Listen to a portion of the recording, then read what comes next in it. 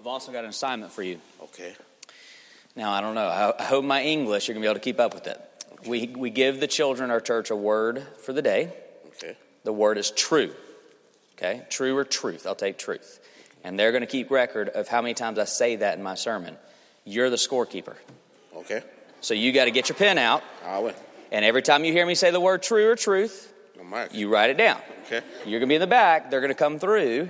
And they're going to give you their answers, and you got to tell them if they're right. You be really mean to them if they're wrong. If they're right, you give them a hug, okay? Okay. I'm kidding. I'll give them all a hug. Thank you. Love you, brother. It's so fun to have you all here. All right, Macklin's your scorekeeper this morning, everyone. Your word is true, which you will see why.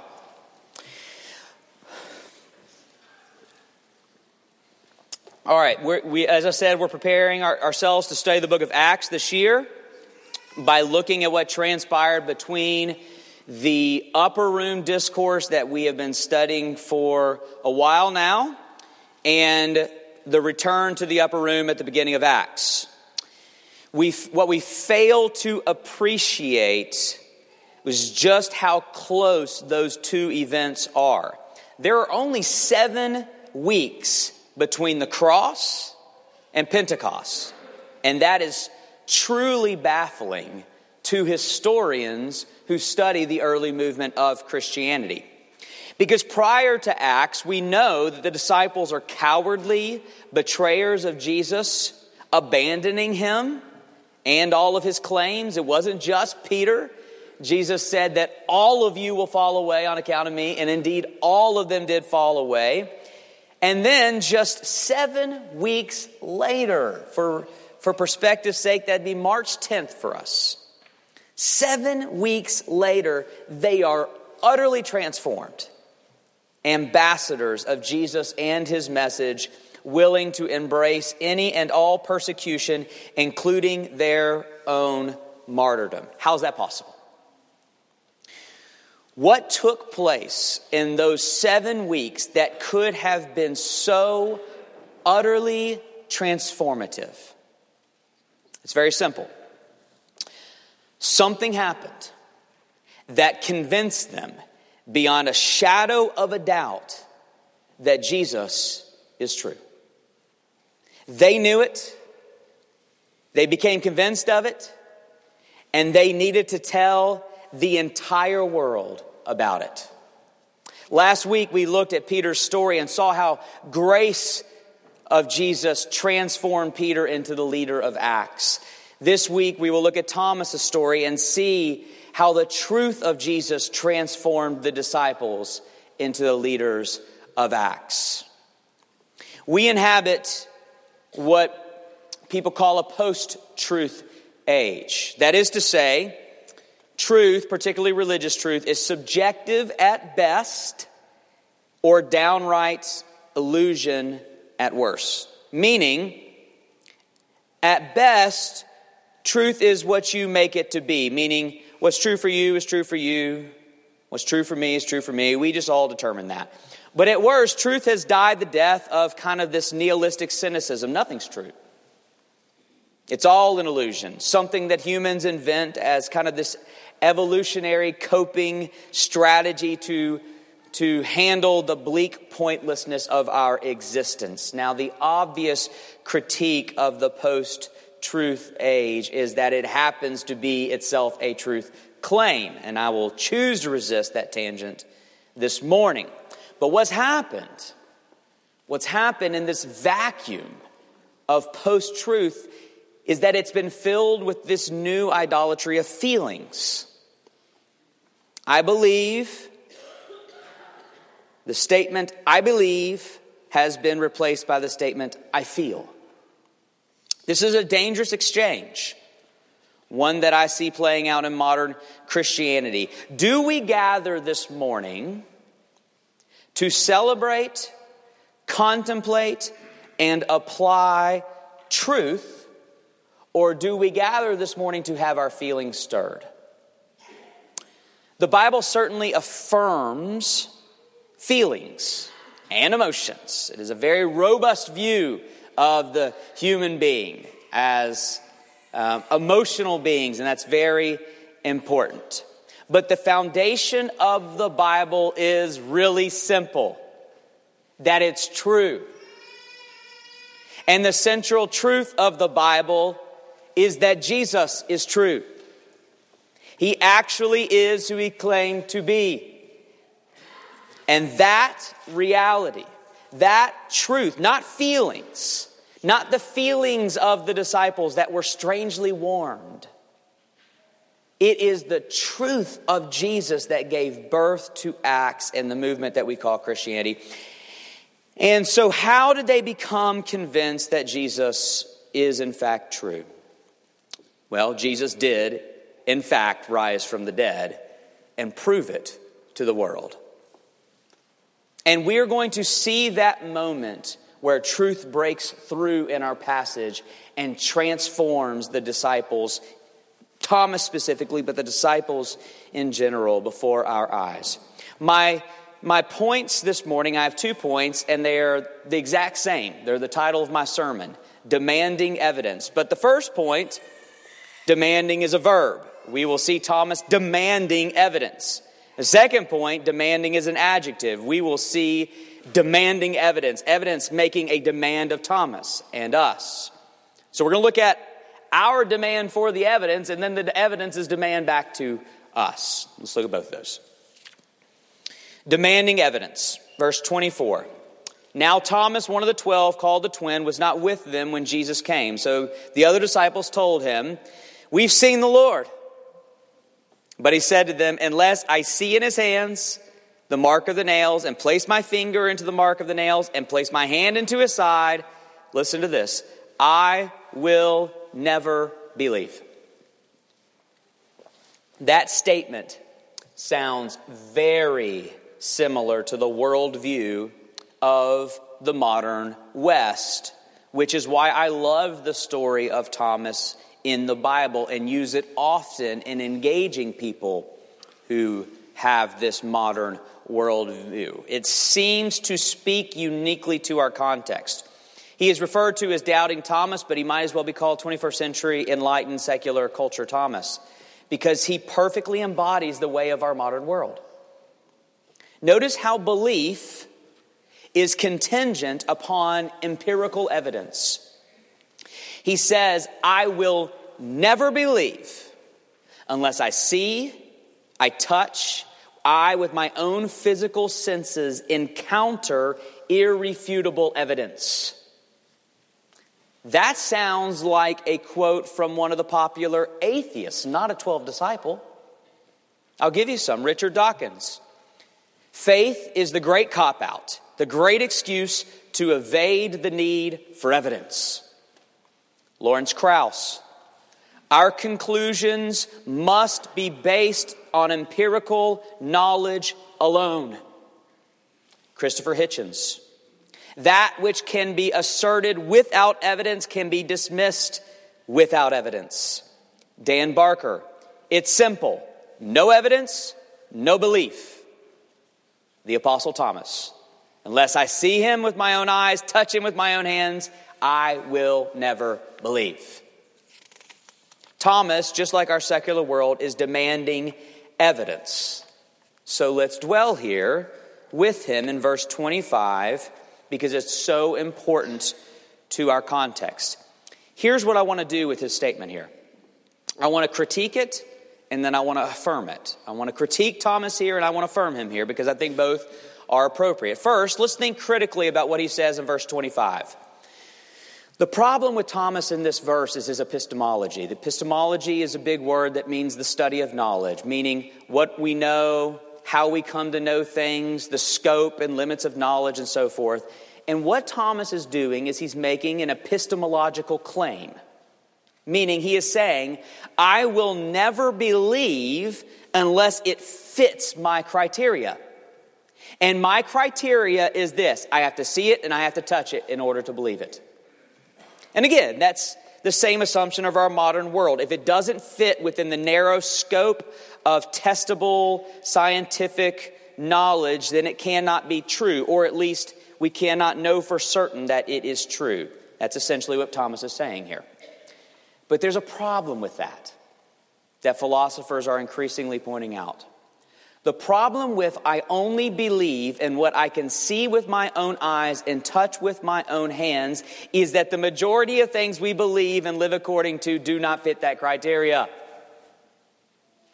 Things like love, beauty, purpose, morality, even logic upon which the sciences are based. These things that we all believe in and we all live our lives according to do not meet Thomas's standard in verse 25. When he says, I will never believe unless I can see it and touch it, he has eliminated the vast majority of things that he believes. So that's my critique of verse 25 of Thomas and of that narrative of our modern world, which is so popular in our day. But at the same time, and more importantly, we do need to affirm Thomas here. Because let's be honest, this is a pretty big claim. A dead man coming back to life. You don't accept a claim like that without any good reason to accept it.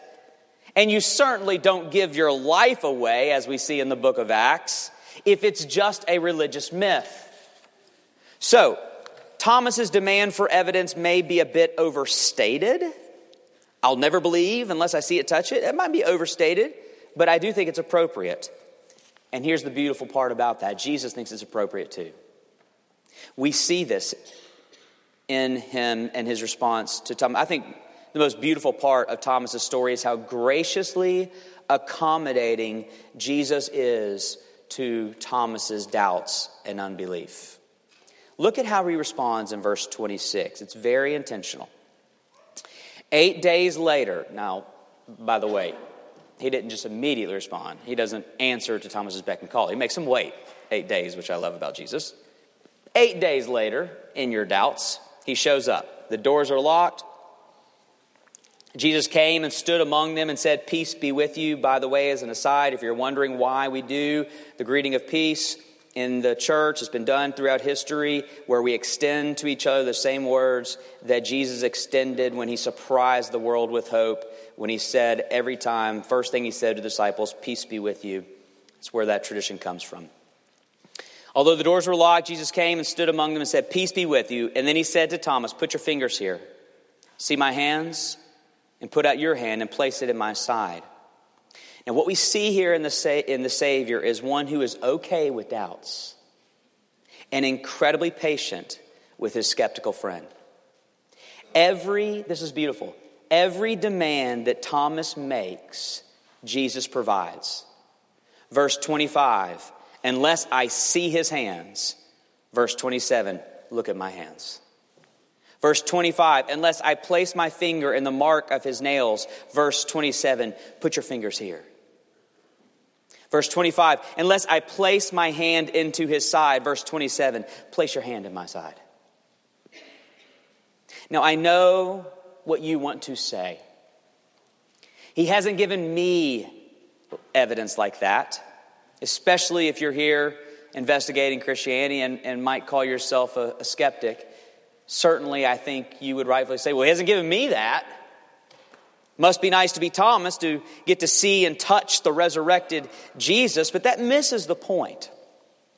The point of this story and the many other stories that we have of his resurrection is that Jesus has now made himself available to us and to all of history because his resurrection has become a verifiable historical event. In other words, in appearing to Thomas and literally hundreds more publicly, he sets himself apart from all other religious claims.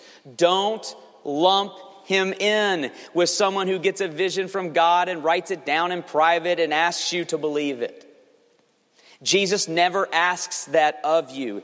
Instead, Jesus confronts human history with this unlikely truth. His outlandish claim actually happened for all the world to see. It is precisely because of the eyewitness accounts like the one in our passage that we can now historically verify the resurrection of Jesus. In other words, in giving Thomas and many others an encounter with the evidence, he has given history the evidence. And so what is the evidence that we have? Here's what we know beyond a shadow of a doubt.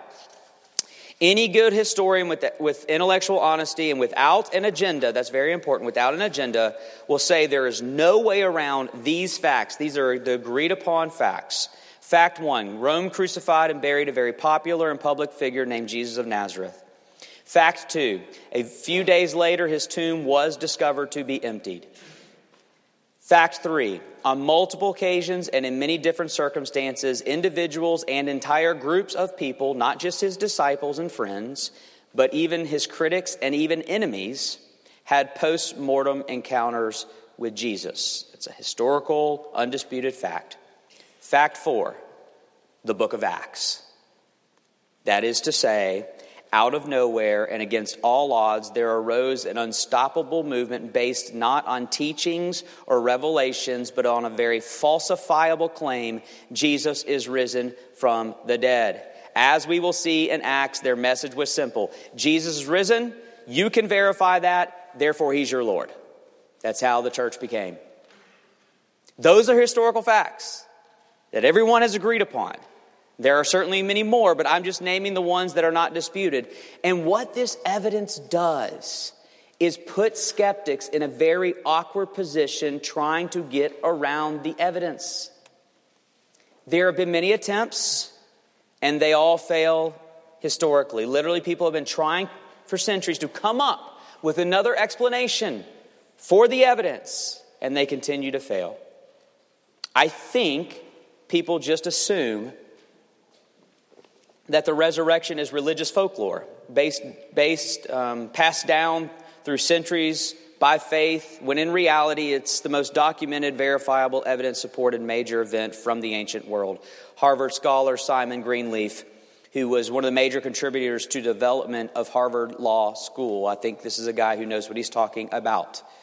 One of the major developers of Harvard Law School said, it takes more faith to not believe in the resurrection than it does to believe in it.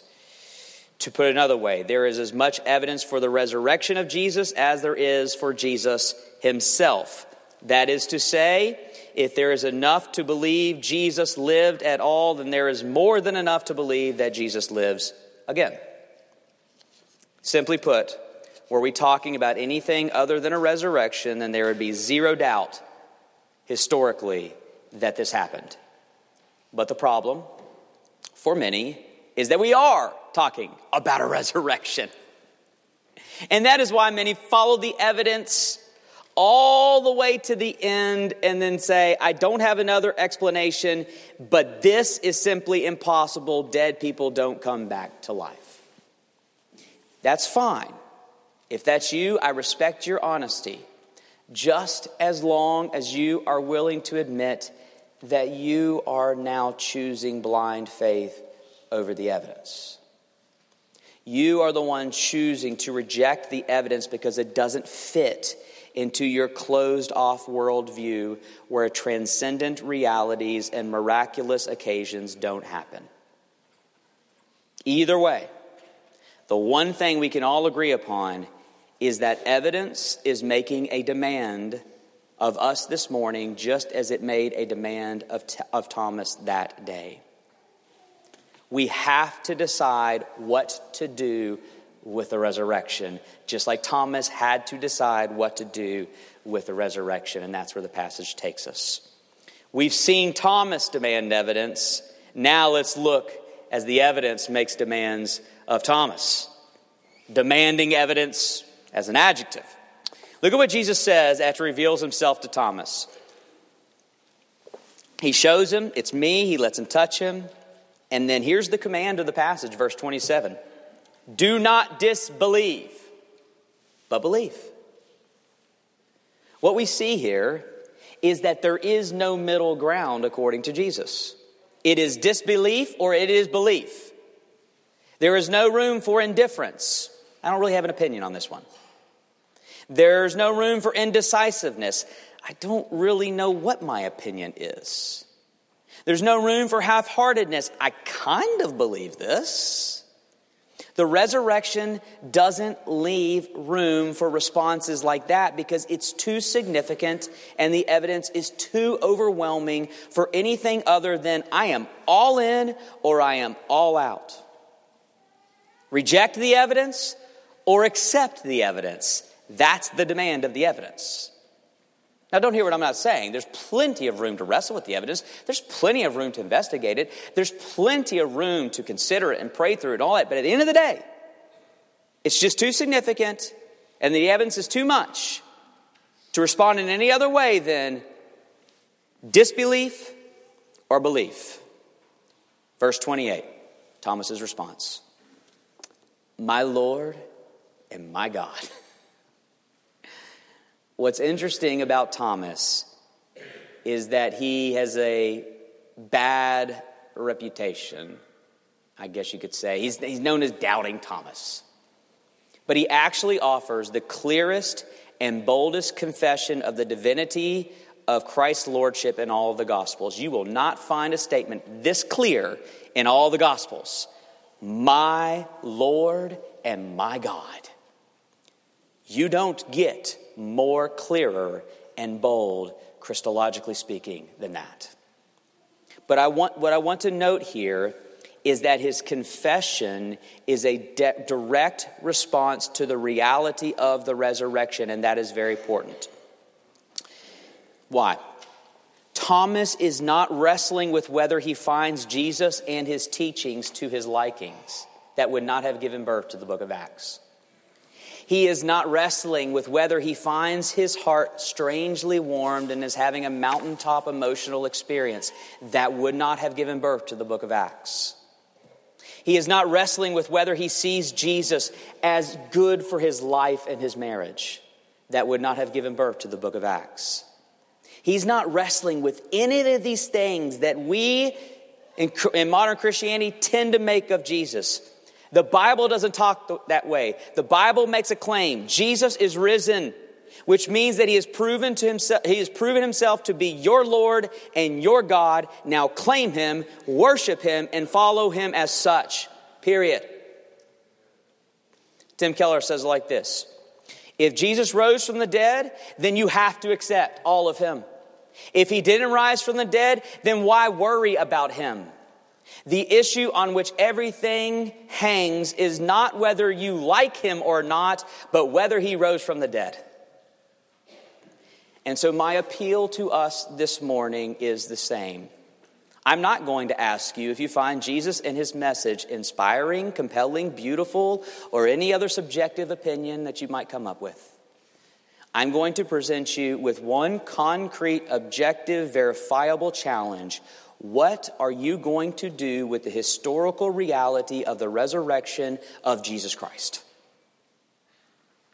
Disbelieve it or believe it. Those are the two options of the text. And Jesus is pleading for the latter. Did you notice that his demand is in the form of a plea? Thomas, do not disbelieve, but believe. Meaning Jesus is not neutral here. He wants Thomas to believe, and he wants you to believe because he wants you. I know there may not be room in your worldview for some of you for something so staggeringly unnatural as a resurrection. But what if your worldview is wrong? What if it's actually true? What if it actually happened?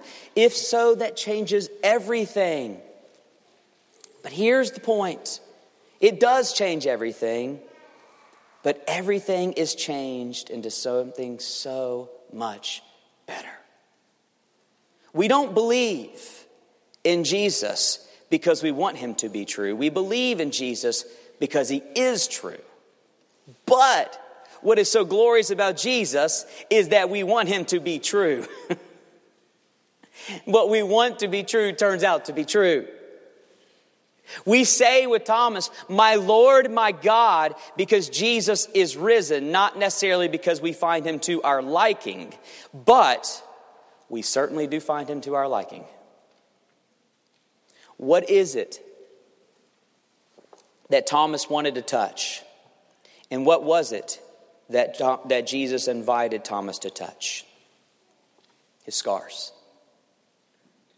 The indelible, resurrected marks of his gospel story. The resurrection does not just mean that Jesus is true. It doesn't mean that. It does mean that. But it doesn't just mean that. It means that everything Jesus said and did is true. It means the cross is true. It means mercy and love is true.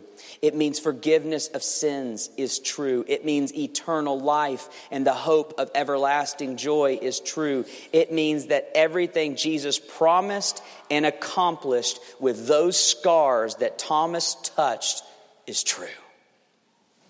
If Jesus is risen, then Jesus is true. And if Jesus is true, then everything you want to be true is true. And that's what we will see happen in the book of Acts. The proclamation that Jesus is true, and then the implication that therefore the glorious gospel is true. But before we get there, this morning's passage is making a demand of us. So by way of application, I wish to say to you what Jesus said to Thomas as a minister in his name: do not disbelieve, but believe. Do you believe that Jesus is actually true? Not do you feel, do you believe? Not do you want Jesus to be true, or do you not want Jesus to be true? Instead, is he true? If so, brothers and sisters, then there is only one acceptable response, and it's this: my Lord and my God. Thomas's response must become our response. The best way to prepare ourselves for Acts is to have it settled in our minds and convictions before we get to Acts. To have a resoluteness of the truth of this man, as resolute as the apostles were, who themselves encountered his resurrection and then went to tell the ancient world. Jesus must become for us what he became for the apostles and the early followers of Acts: the risen Lord, who is your God, therefore he now owns you. All of you. He owns your ethics. He gets to tell you what to do morally. He owns your opinions. He gets to tell you what to believe. He owns your body. He gets to tell you what to do with your body. He owns your tongue. He gets to tell you how to use your words. He owns your sexuality. He owns your time. He owns your money. He owns your comfort. He owns your reputation. Every single thing about you is now owned by this one central truth: Jesus is risen from the dead, which means Jesus is your Lord and owner. But what you will discover, and what the early church discovered, is that it is good news to have Jesus as your Lord. For your Lord bears resurrected scars, proving not just that Jesus is true, but that Jesus is good. Let me pray. Convince us, O God. We believe, help our unbelief. Give us a certainty, a surety, a compulsion, a conviction, a passion that captured the disciples and transformed them in literally 7 weeks from doubting, failing, weak followers to certain leaders in your church, because they discovered that you're actually risen and true. Give us that, Lord. We need it. Our city needs it. Grant it. We pray that would happen now by your holy sacrament. In Jesus' name, amen.